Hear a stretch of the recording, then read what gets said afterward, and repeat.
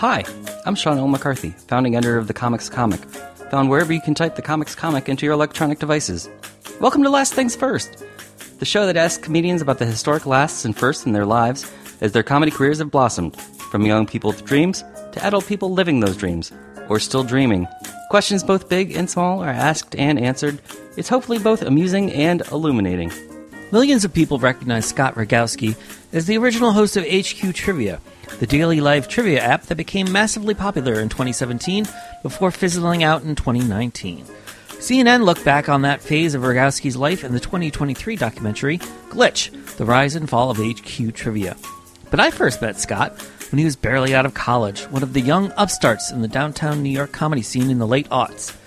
So we enjoyed a fun stroll down memory lane as Rogowsky reflected with me on how his internship with The Onion led him down a path that included making viral videos with Playboy, a sports talk show with the future editor-in-chief of Vulture, to his own talk show Running Late with Scott Rogowsky, all the way through HQ to his current life in Southern California, where he runs his own vintage clothing and sports memorabilia shop, Quiz Daddy's Closet, in Santa Monica.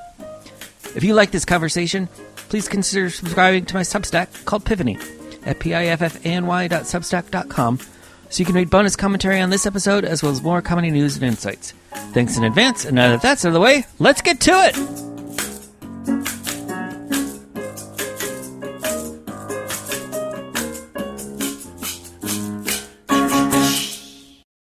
Last things first. First things last. Let's do it. The only podcast perhaps still post-produced by our one and only mutual friend. Well, we have many mutual friends, but Alex Frizzell. Is it really? Yeah. No way. Showbiz Studios lives. I thought he's got his own gig now. He's doing big things. He kind of moved on from the podcast world, but I'm glad to hear that. He still helps me because there's some things I just cannot, for the life of me, figure out. But enough about me. Let's talk about you. Not that the people, the fine viewers of CNN haven't seen and heard enough about you. How do you feel like that turned out? I think they did a good job with it. You know, contrary to what some of the internet might believe, I had nothing to do with the production or direction or editing or anything to do with the documentary other than appearing in it. So if there are people who are upset about certain people being left out or certain narratives not being told, it is not my call, not my fault. Take it up with the director and the production company. But for I was a little nervous actually when I was hesitant to do it, first of all, because I'd already talked so much about it. And then once I interviewed, the interview process, if you want to go behind the scenes, was a bit of a nightmare. And God bless all the people working. I know a lot of hard people worked on this thing. But they picked an Airbnb in Brooklyn to shoot this interview, and it was the thinnest walls in Brooklyn. And for whatever, I guess we were too close to JFK or something. There were planes going overhead every 5 minutes. We had to stop down for planes. And it was like, she'd ask me some question, like, what was it like to, your friend and boss overdosing on drugs? It's like, I'm trying to get this emotional story out. And stop, cut down. And I had to reset my story. Right. So that part of it was not the most fun and a little frustrating. And then, when you do these things, even talking to journalists, you never know how your words are going to be twisted or used, or especially with the documentary. I think back to the famous Simpsons hard copy parody with Homer, sweet can, how they recut they recut his interview. So it's like, once you do this thing, it's fair game. They can chop it up however they want. Right. My hope was, and it turned out to be true, was that, this is CNN. There's some journalistic standards they have to adhere to, and they're not going to, take things out of context or really mangle my intentions. So I was pleased with how that came out. There are a few instances where I thought they could have let me talk a little more, let me finish the thought or close the loop on some things. And, it's an hour and 28 minutes. There's probably enough material in there to go double the length. All in all, I probably gave him 6 to 8 hours. Don't get me wrong here. I'm glad I did it, and I'm glad I got the story out, and I'm very thankful to Salima, the director, and Left Right, the producers, who really, I think, did a fine job, all in all. That final shot, though, of you blowing leaves outside, I thought it was funny. Outside Quiz Daddy's. Yeah, It's such a poignant. It was poignant. And, look, could they have put a chyron that says Quiz Days is located at 2525 Main Street in Santa Monica? Sure. Could they put my website URL in there? Yeah, maybe. No, but it wasn't a commercial for me. Well, my one critique of that whole ending is, so you've got the where are they now, which, that's a nice tidy wrap up to a documentary, and you see my story. But how about everybody else who worked on the doc? And especially, how about Russ? Where's Russ today? Because he was the other, Colin, we know where he is, unfortunately. But where is the other main character in this thing? And I don't know. I frankly don't know. What's going on with the other hosts? Yeah, what's going on with the other hosts? I mean, everybody who worked on the show on HQ, and the other hosts included, they've all gone on to do great things, and they're all, finding success, which is great. I know that, but the audience doesn't know that. Right. So I thought that could have been included, but again, it's hard to pack everything in. I didn't realize that you were fresh out of college the first time I met you. Most likely, yeah. We met in the winter/spring of 2008 outside of Rafifi, where you had this, I don't want to say harebrained, you had this idea to launch your own comedy record label. And you were going to start by making an album with Tom McCaffrey. Yeah. And you're explaining this to me outside Rafifi, Long Live Rafifi, in the East Village. Yes. And I was like, who is this guy? And what is happening here? But I didn't realize, you had just graduated from college. Yeah. I mean, at that point, I guess it had been a year out of school, and I was interning at The Onion, and I had just been immersing myself in the comedy scene in New York and trying to get up as much as possible. And, meeting all these incredible people and performers, and Tom McCaffrey was one of them. I was just blown away by this guy, and I couldn't believe, look, I'm seeing David Cross and Michael Showalter, Gene Garofalo, Reggie Watt. You're seeing a lot of these people who were established. I mean, I guess Reggie wasn't quite established at that point, but, people who had careers going strong, managers, agents, the whole nine yards. And here's this Tom McCaffrey guy who I thought was just as every bit as funny as the rest of the comics I was seeing, but I never really heard of him. I'd seen, I guess, his Premium Blend spot. I was aware that he had done some things on Comedy Central, but he wasn't repped. He didn't have any albums, and I thought that was a crime, So I just approached him, being a 23-year-old kind of naive kid, just thinking. I remember actually talking to my dad about this. We were down in Florida at some point, and maybe on some family vacation, and I was just kind of walking on the beach with him, and I said, I think I want to produce this guy's album, and it's going to cost, this amount of money. And it's like, I didn't have a lot of money at the time. And he's like, look, if you think this is something that you believe in, go for it. He supported the decision. It ended up being like probably $2,500. I mean, I partnered with my buddy Travis Sluss, who was the recording engineer. Okay. So I had, because I didn't know anything about that, but I had the idea, and I booked the venue, and I set up booked the opening acts, and got the poster, do all the things of producing. And I like producing, even designing the CD album art and putting that whole CD cover, which is such an anachronistic thing to even think about now, CDs. But I still have about 400 of those CDs in my parents' basement, actually. If anybody wants a free copy, hit me up. I'll gladly send you one. Media mail. You should sell them at Quiz Daddies. Right? I don't know. I mean, CDs. God, I mean, that's got to be vintage, right? It's certainly vintage. It's coming up on 15 years. That's technically vintage. Yeah. So, no, it was a great project, and Tom was very thankful to have it. And all in all, I made the money back. I mean, from a financial perspective, it all worked out. And Tom's happy. He's got this record. He ended up doing a couple more albums after that. But, I did not release another record on the label. It takes a lot to laugh. Yeah. I thought about it. I mean, honestly, it was truly that timing is so important in life. And it was 2008. We were kind of at that crossroads where like CDs were sort of being phased out, but streaming wasn't quite where it was now. Like Spotify. I mean, now you don't even need to do CDs. If you were to produce an album, I would say forget. You don't make a CD. You just put it out on Spotify, and it'd be a lot easier, frankly. But, Travis got busy, and a lot of that comes down to then the recording aspect. So now it's really all on who's going to record the show and engineer the show, mix the show and all that. And those aren't my strong suits. And, it just, it ended up being that one project, but I'm very proud of it, and it ended up making the best of. I think you might have included on your best of 2008 list, or some critics. It was highly reviewed, critically adored, and I think it still gets play on Sirius, XM stations. That there's still quarterly, very small quarterly checks coming in from the royalty. Oh, interesting. But you mentioned that out of college you were able to get an internship at The Onion. What was that like? That was probably the most consequential thing I've ever done in my life, looking back on it, because, I mean, for one, The Onion was the paper of record in my mind. Right? I mean, if I was a young journalist, this would be like getting an internship at the New York Times.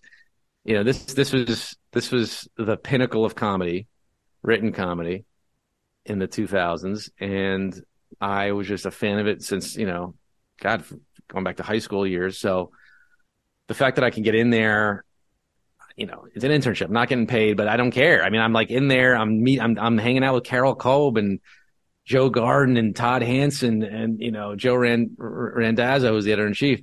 And like, Scott Dickers would be around, the original founder and editor of the thing. And I'm just, that was a good example of timing, because there was still the old guard there. It was still in New York.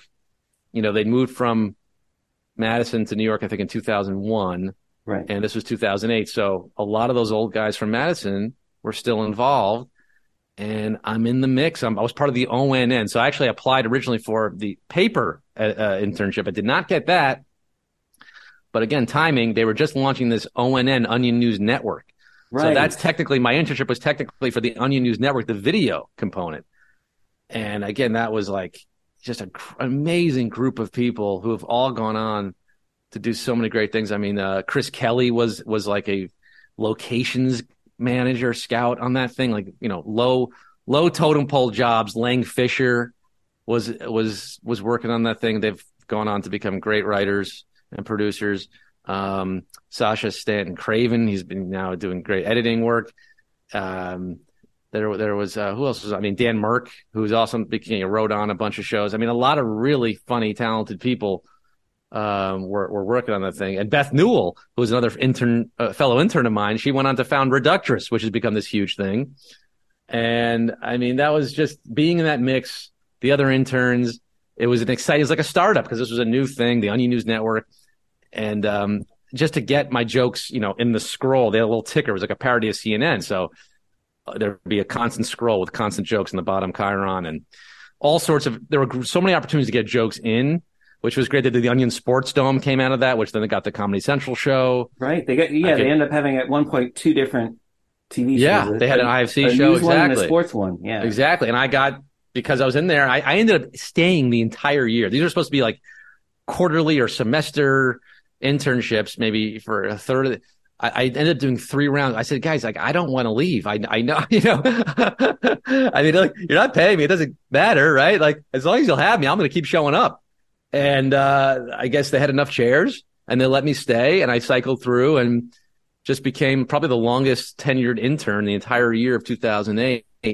But another guy I met there, Nick Gallo, who was the photo editor at the time, that, like I say, it's consequential because, yes, I got to meet all these people and get my jokes published. I ended up getting some jokes published in the paper because I could submit to the paper and sit on those meetings occasionally, which was just the most amazing thrill of my life at that point, being in the room, those weekly meetings when they put the paper together and hearing all these brilliant writers. I mean, Seth Reese, he's now at Late Night with Seth Meyers, and, just all these people that were John Cruson, Chad Knackers, just brilliant, brilliant minds that are putting this thing together. And then to walk in one day and to see one of my headlines had been chosen for the A story on the front page, it was like a miracle. I mean, I could not believe that had happened, and there was it. It ended up going through. It got published. I framed it. I mean, I can die happy knowing I got a page 1 A1 story headline that Joe Garden wrote.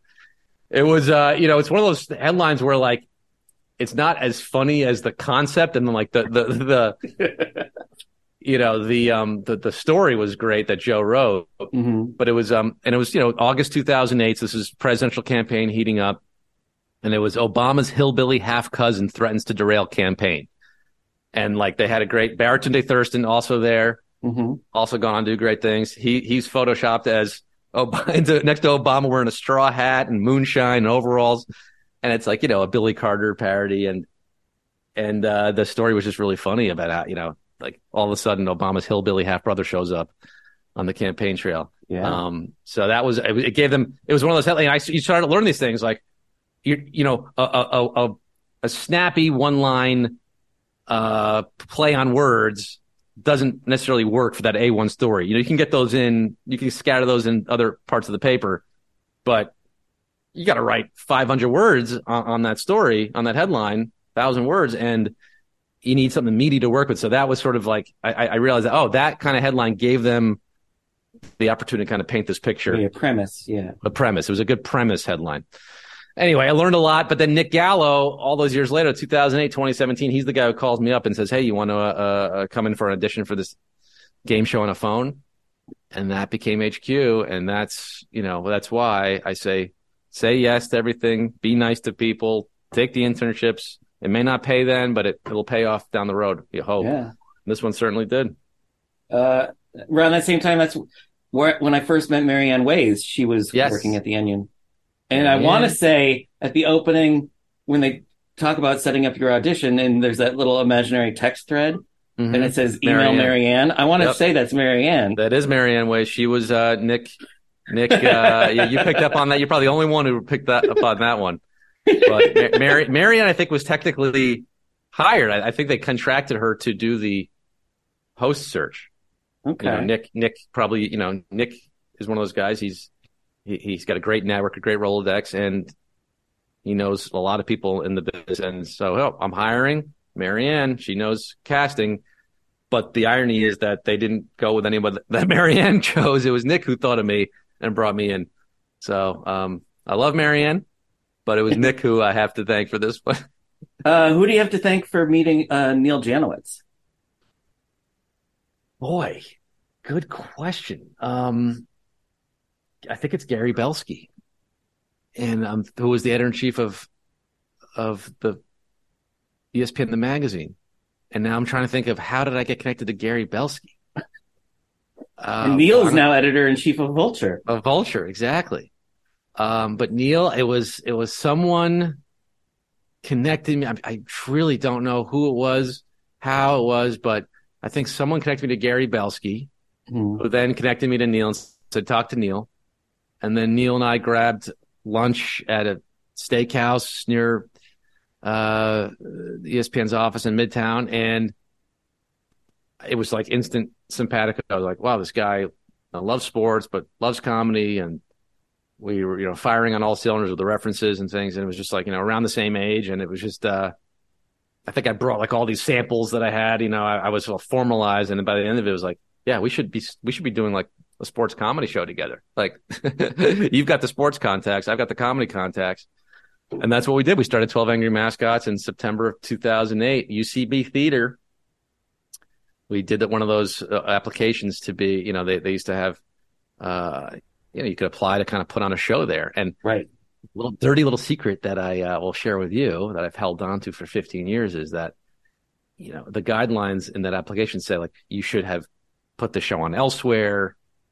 This is UCB is the grand stage. You try this out in New Haven or somewhere and you bring it down to UCB. You don't just launch a fresh show at UCB. Well, we kind of fudged the application a little bit and said we've been doing it for a few months. We'd never done it before. This was our first show at UCB and they accepted it. They did not take it on. It was a one and done. We did not make it a recurring appearance, but we really didn't have any expectations about that. We really just wanted to get it up and get it up at a prestigious place like UCB. And then from there, it gave us the confidence to, start booking it elsewhere. And we found an independent theater nearby. And then we ended up going to comics. And then by then it was comics is where I remember seeing it. Yeah. And comics, at that point we did have, we did it. UCB is on our resume now. That helps, right? So a little hack there. And comics was great. They were, they gave us a monthly show, and that was Brian Bollinger back then, booking that venue, and really had a great run there. Unfortunately, the venue did not fare as well, and then we ended up going to the Pit theater. We did it at Gotham Comedy Club. I don't know if we did it at Caroline's. I did Running Late at Caroline's, but maybe we did it. But anyway, again, it's like once you get a few theaters under your belt and you have a resume, you've got samples, you can propel yourself onward. So that's what we did with 12 Angry Mascots for 3 years, and that was a lot of fun. And then that ran out of steam. Well, it seems as though like from 12 Angry Mascots to Running Late to HQ, like I really got the sense that like deep down, like I know you describe yourself as like an old comedy soul, like you really wanted to be like a Johnny Carson or a David Letterman yourself. Yeah, Chevy Chase show was really what I was aiming for. Or Magic Johnson hour. Your show is much longer lived than those, so yeah, you can't. No, I you're right. I mean, Johnny Carson was a little for my time, but I mean, I was aware of Johnny, and it was really Conan, Letterman, and of course, I watched those old clips. I just wanted a talk show. I just love the format of a talk show. I mean, Jack Parr, Steve Allen. I don't care who's hosting it. I thought the whole concept of a talk show is just so fun and engaging. I mean, if it's done well, you've got the variety show aspect, you've got your stand-up, your monologues, you've got your guests, you keep it interesting, you got a band that there's never a down moment, right? And you never really have to, when you go to a stand-up show, you got the host will come out, do some crowd work, and people come up and do their stand-up, but it's like the stand-up, the relentless parade of stand-ups in the stand-up show, and then the perfunctory interstitial bantering that this host has to do where it gets monotonous, I think, as an audience member, and it's kind of ebbs and flows, and you don't really know what you're going to get with a show that you're producing, you're booking. As a producer and host, I know exactly, well, you can, when TJ Miller is your guest, you don't know what you're getting, but you can have a good idea of what you're getting. You're preparing for an interview. You're coming up with funny premises and funny prompts and questions. So going into the show, I know at least, okay, this is going to be a good show. We got a fun show here. And when I say at the top of the show, hey, we got a great show for you tonight, I'm not bullshitting. Like, I really believe it. So that's what I love about that. And I think, again, the music, the band, the stand-up, the guests, you never know what's going to happen. The whole interplay with two people. I love that format, and that's what I wanted to do. And your dad. And my dad. Don't forget your dad was a part of the show. Not my first choice. Not my first choice. I did reach out to Matt Goldich. Matt could have been part of history. I reached out to a few people who... I think I saw him do stand-up on one or two. Matt did stand-up, yep. Mm-hmm. But, I was looking for another comic, frankly, I thought, like an Andy Richter type. And, to Matt's credit, I'm sure he's like, who the hell is this punk, like, asking me to be his sidekick? I mean, he was way more established than I was. But, what was nice about my dad is, like, I don't have to pay him. He's going to be there every show. He can drive me to the show on occasion.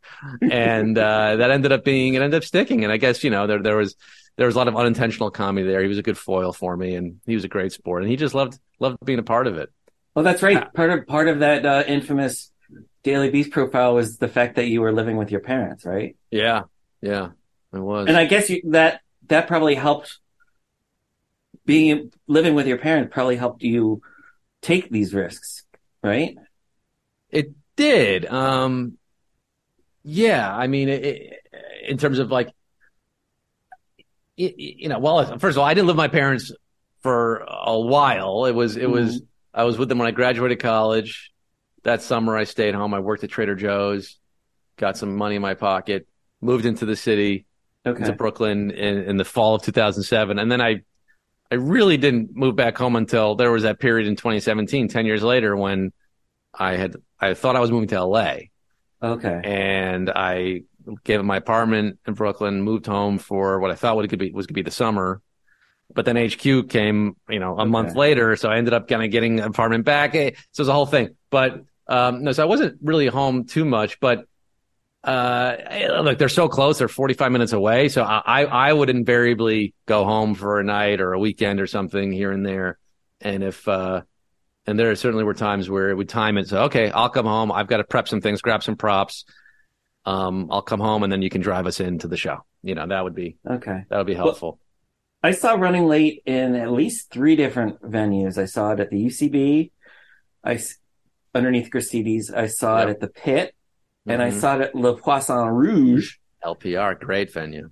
And what amazed me about the show the most, aside from the fact that you made it like a regular talk show with the band and the sidekick and the panel, was your impeccable booking skills. There was one show you had John Hamm on it. Yeah. While Madman was still on the air. And John Benjamin. Yeah, they were on the same show. Yeah, I think I have a picture in my camera roll somewhere. Yeah, yeah. Look, I mean, call it tenacity, call it just, again, naivete. Call it these guys and girls and women, men and women, to their credit, everybody who appeared in my show took a bit of a risk, not knowing exactly what they're getting into, giving up, being very generous with their time, giving up, at least an hour, 2 hours between getting there and getting back of their night.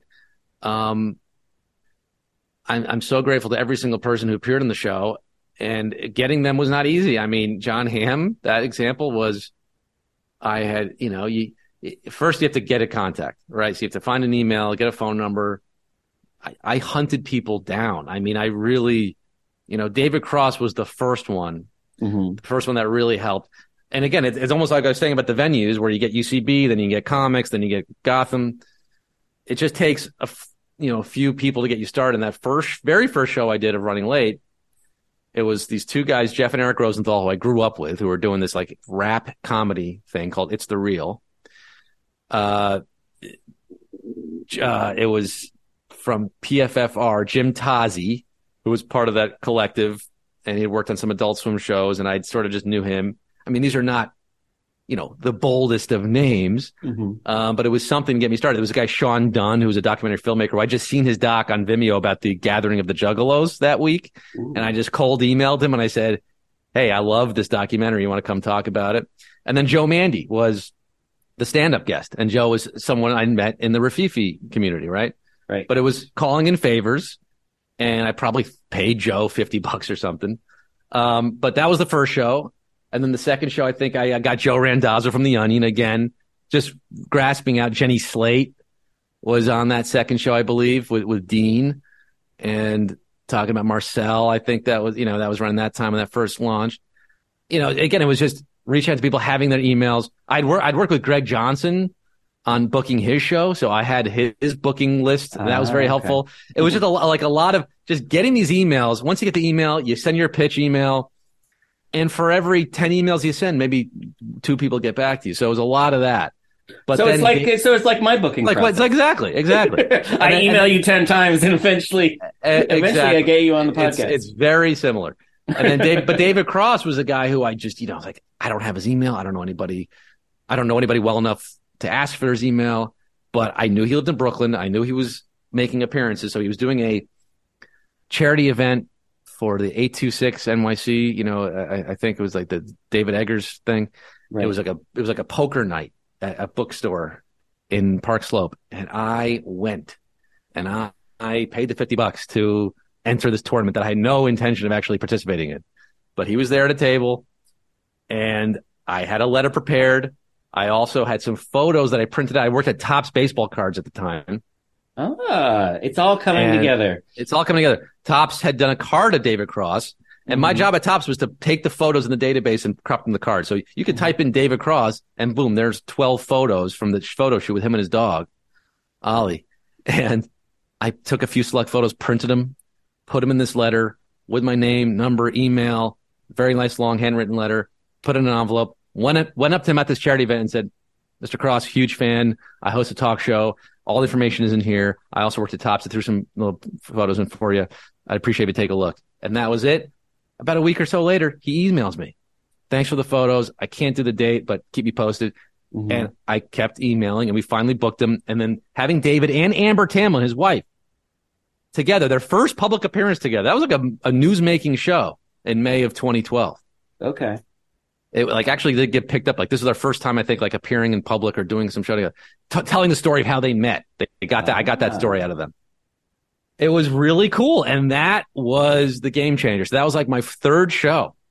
But getting that booking was now, hey, John Hamm, David Cross did it. Hey, Paul Rudd, John Hamm did it. And it's just you use that. And but John Hamm was probably a couple of years of emailing. And then one day it was like I wasn't that was a crazy day because I booked John Benjamin. And I guess I'd emailed John Hamm about it. He's like, I'm not sure. I'll let you know. The day of the show, he calls me. Scott, it's John Hamm. Oh, hi. I can do the show tonight. Really? Okay. Well, all right. We got John Benjamin. Okay. And then it was literally the same day booking, and we got the car, and that, so things came together like that. It was a crazy period in my life. Super fun, super exhausting. Every time I did the show, it was the best thing I ever did. And then the end of the night, I said, I never want to do this again. But of course, you end up doing it again. So, yeah, I really loved those days. But no, it was exhausting, Sean, as you know, and just keeping up with these people and getting them to write you back and following up, and just like you did today. And then I apologize for missing the email and all that.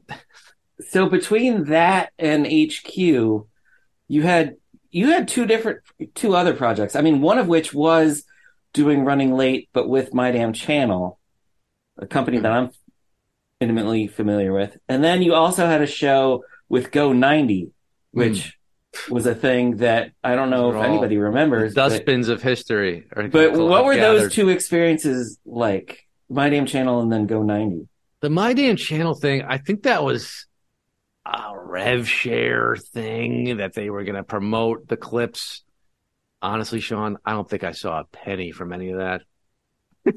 Okay. I don't think it did very well. I don't think it was not. I'm trying to remember the exact. This was 10 years ago, and I don't really know the specifics of the deal, but I think it was supposed to be like, well, they'll put clips, because I was putting clips on YouTube, and they were a multi-channel aggregator kind of thing, content. So they, I think, just put my clips on their channel. I was supposed to be a rev share, but I don't think we got many views. And then the Go 90 thing, that was substantial at the time for me. So Go 90, that was Verizon? That was Verizon. Go 90 was this $1 billion mistake. Right. That's all I remember it as. I didn't even have a chance to sign up and take a look at it. But hey, I was happy to take some of that $1 billion. But it was fun to do. It was a talk show. I think we got 6 episodes out of it, 8 episodes. But it was based on this ambush talk show I did in my apartment with Andrew WK and Gilbert Gottfried as guests. Premise was I invited people from Craigslist, strangers, to come to my house. I interview them, give them a roommate interview. Right. That was the email they got. Hey, I'm going to interview you to be my roommate. Swing by between 12 and 4. And they'd show up, and we put a little microphone on them. My producer would say, "Oh, we're actually doing a documentary about house hunting in New York. Mm-hmm. Do you mind if we?" Hey, okay, sign a release. Here's a lav mic. And they walk upstairs, and boom, open the door. There's cameras in their faces. My next guest, Joe Sanders, and Joe would sit down, and like, "What?" And like, "You're a guest on this talk show." I had a band. I had the Gregory Brothers setting up as my little musical sidekick, and then we bring out celebrity guests. The Gregory Brothers? It was Michael Gregory, one of the Gregory. We couldn't fit. The apartment was too small, Sean. We could fit one Gregory brother and his keyboard, and he was my Paul Schaefer. The Streamy Award, Webby winning auto-tune champion Gregory. The very same. Michael Gregory. He was my Paul Schaefer, and when we bring out, we'd surprise these people who are already surprised by saying, "Celebrity guest joining us next. You know him from Iago on Aladdin. Please welcome Gilbert Gottfried." And Gilbert will walk out. I had a studio audience with my friends sitting there, all clapping, hooting, and hollering. It was such a fun shoot. Put that on YouTube. Daily News covered it. I pulled every PR string to get some press around that. And lo and behold, someone at True TV, development exec, saw it and wanted to develop it for True TV. We did a pilot for them. It didn't go there. But then Go 90, I guess he left True TV and went to Complex, which was part of this Go 90 thing. And boom, we got the thing sold to them for a modest budget, but it was fine. I was happy to just do it and get it up there. And I thought, okay, Go 90. Well, who knows? Basically, by the time the thing got produced and put out there, Go 90 had shut down. So it was not seen by very many people. Okay, right.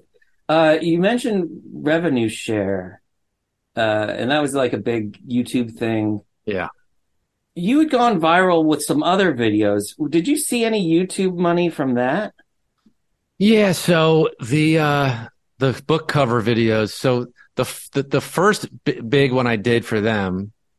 Well, the first book cover video I did was actually for Playboy. And that was the deal there was work for hire. So I made the video for them and they saw the YouTube money on that. Okay. And then after that happened, I was like, I bet they made a lot more money on the YouTube ads than they paid me, which wasn't very much. So I actually did a follow up on my own for my own channel. And yeah, I think, it's been, and it's certainly when it was viral, it was, it'd be like $400, $600 coming in like every month. I forget how they did it every month or something.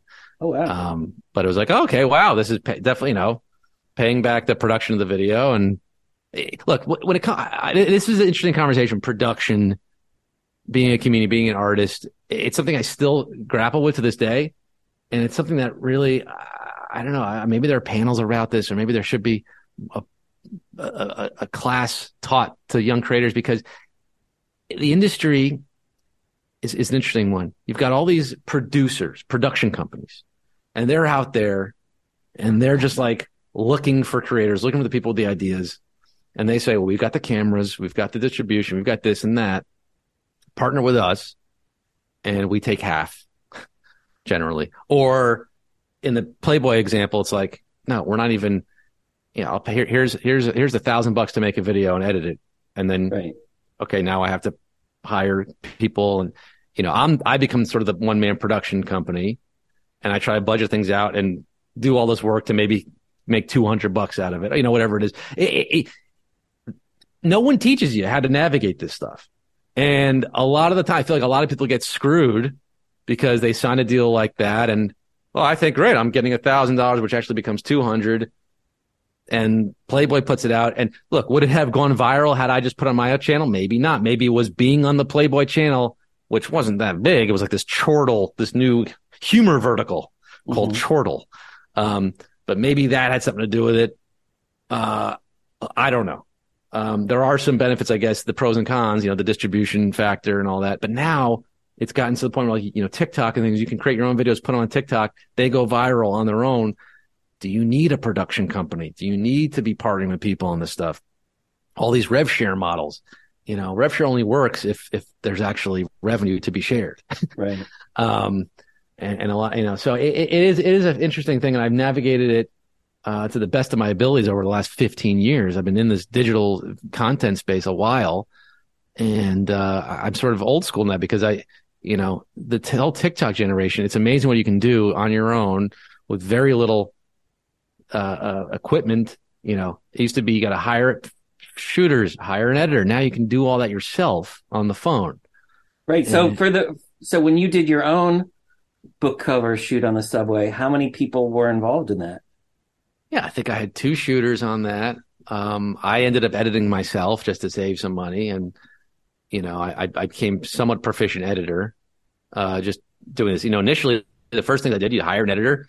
And then I'm so meticulous about it. I would say, I'll sit there with you while you edit this thing. I can't deal with it. Here's a cut, send it over. Here are my notes, send it back. To me, I'm like, it's so much quicker if I'll just sit there next to you and say, cut here, let's tighten that.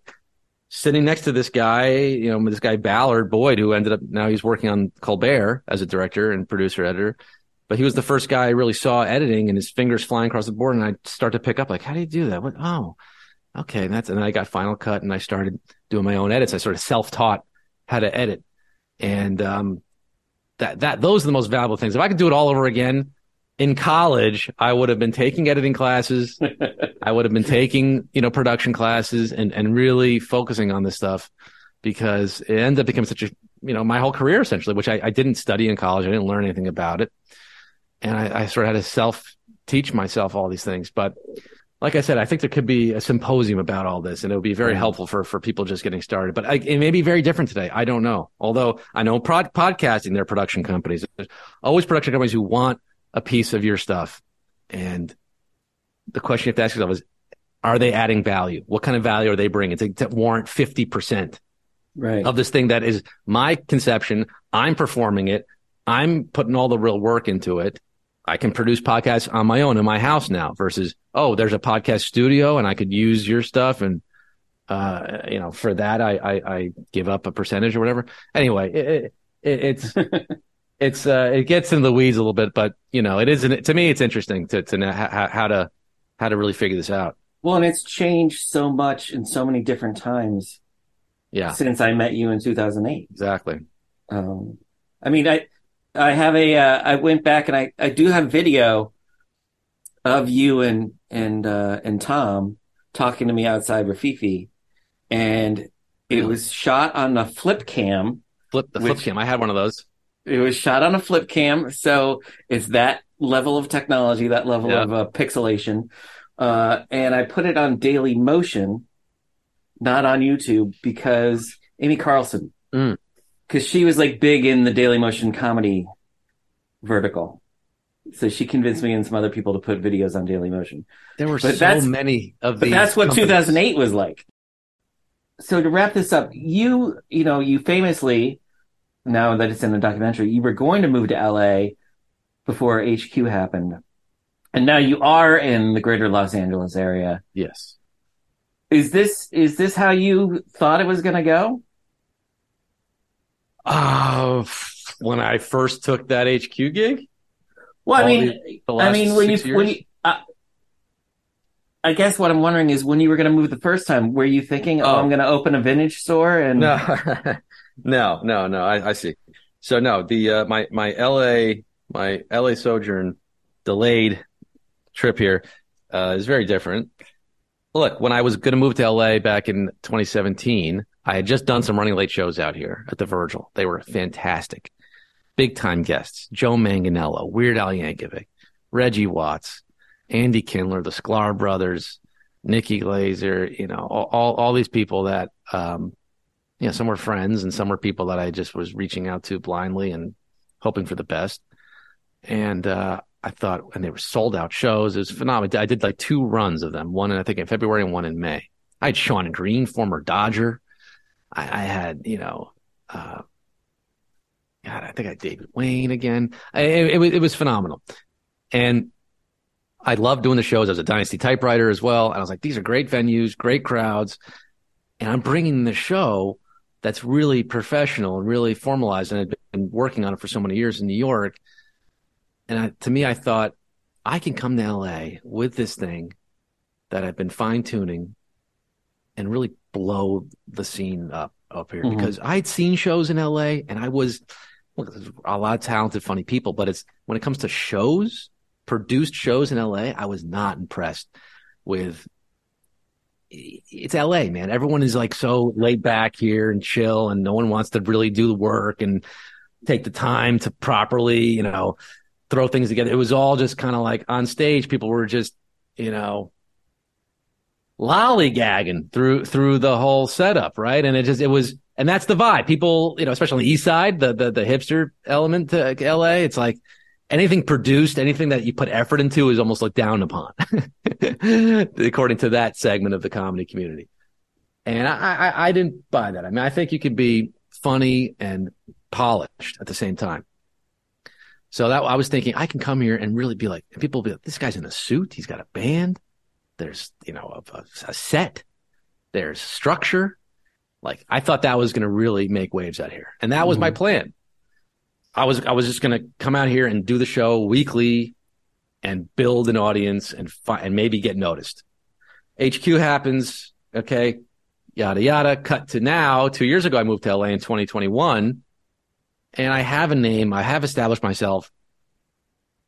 I sort of jumped the line. I kind of, HQ catapulted me beyond all that. I'd been discovered. I had made it, quote unquote. So it's a whole different scene for me now. And the truth be told, I sort of lost that hunger to be out there because it's a lot of work. I don't really have it in me now to be producing a weekly show or even a monthly show and putting all that together. For what? To get noticed? I already got noticed. So, it at this point, it would be just for fun. And, and it is fun. And I would like to do it again at some point. But that kind of cadence, especially with everything else I have going on right now, I've got multiple irons in the fire, and hopefully some things, happening very soon that I'm very excited about. I just don't think I have the time for it right now. So it's a very different thing. And then opening the vintage shop came out of a lifelong dream to do that, and having this opportunity, finding this rent, finding this location, having the money to put down on the rent. So it's just that all, I wouldn't have been doing that had I moved here in 2017. So I'm very happy with how everything worked out. It's certainly not how I expected any of it to happen, but best laid plans, right? Yeah, no, I have to say, when I ran into you at a Wolves of Glendale show last year, and you told me that this is what you were doing now, it took me more than a minute to put it together. When I saw you in the store, it suddenly made sense. And now, hearing you talking about not just like the 12 Angry Mascots and all that sports stuff, but then working at Topps baseball cards, it seems like all the pieces were there the whole time. Yeah. No, it's all this stuff has been in me. It's just a matter of finding the timing. Timing is everything. And just having, things unfold. I'm very impatient generally. I like to hustle.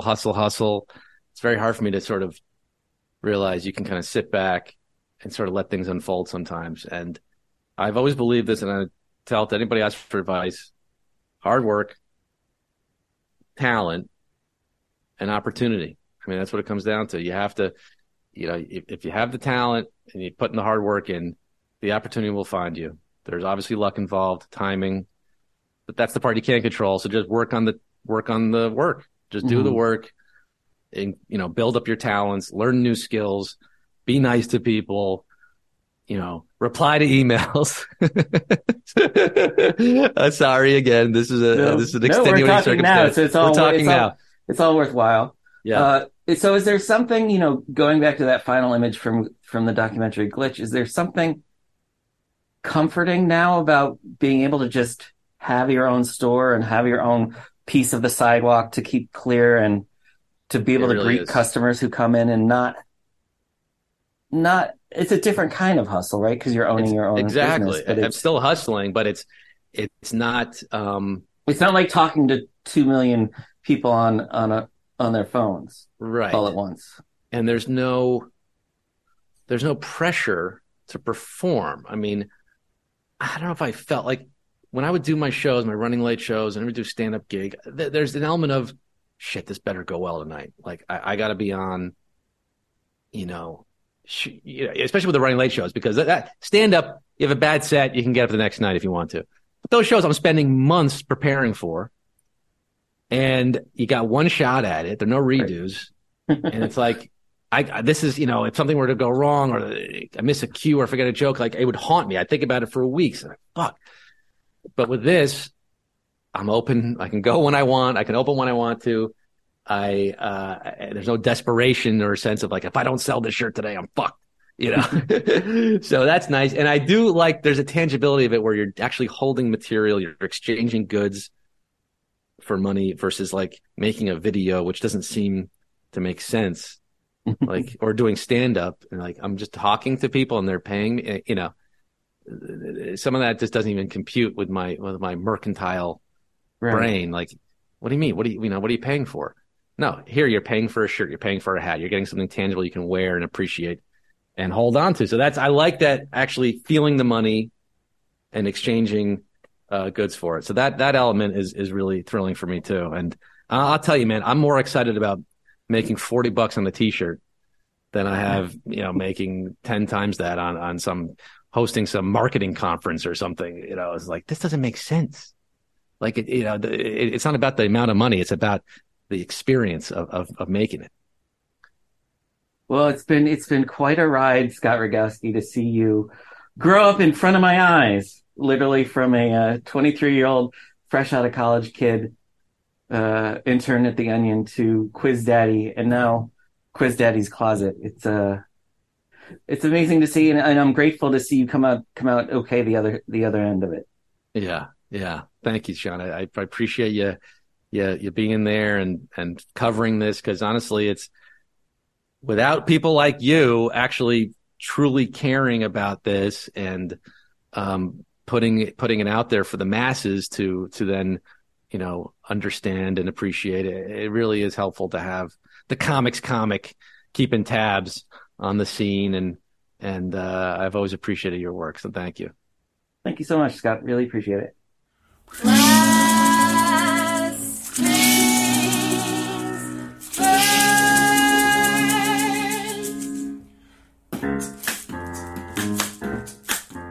This episode of The Comics Comic Presents Last Things First was post-produced by Alex Brazell at Showbiz Studios. Theme music was by Camille Harris and Shockwave, logo by Giggle Chick. If you enjoyed listening, please check out my Substack called Piffany at piffany.substack.com for transcripts, bonus commentary, and expert analysis about comedy, show business, and more. I'm your host, Sean O. McCarthy. Thanks for listening.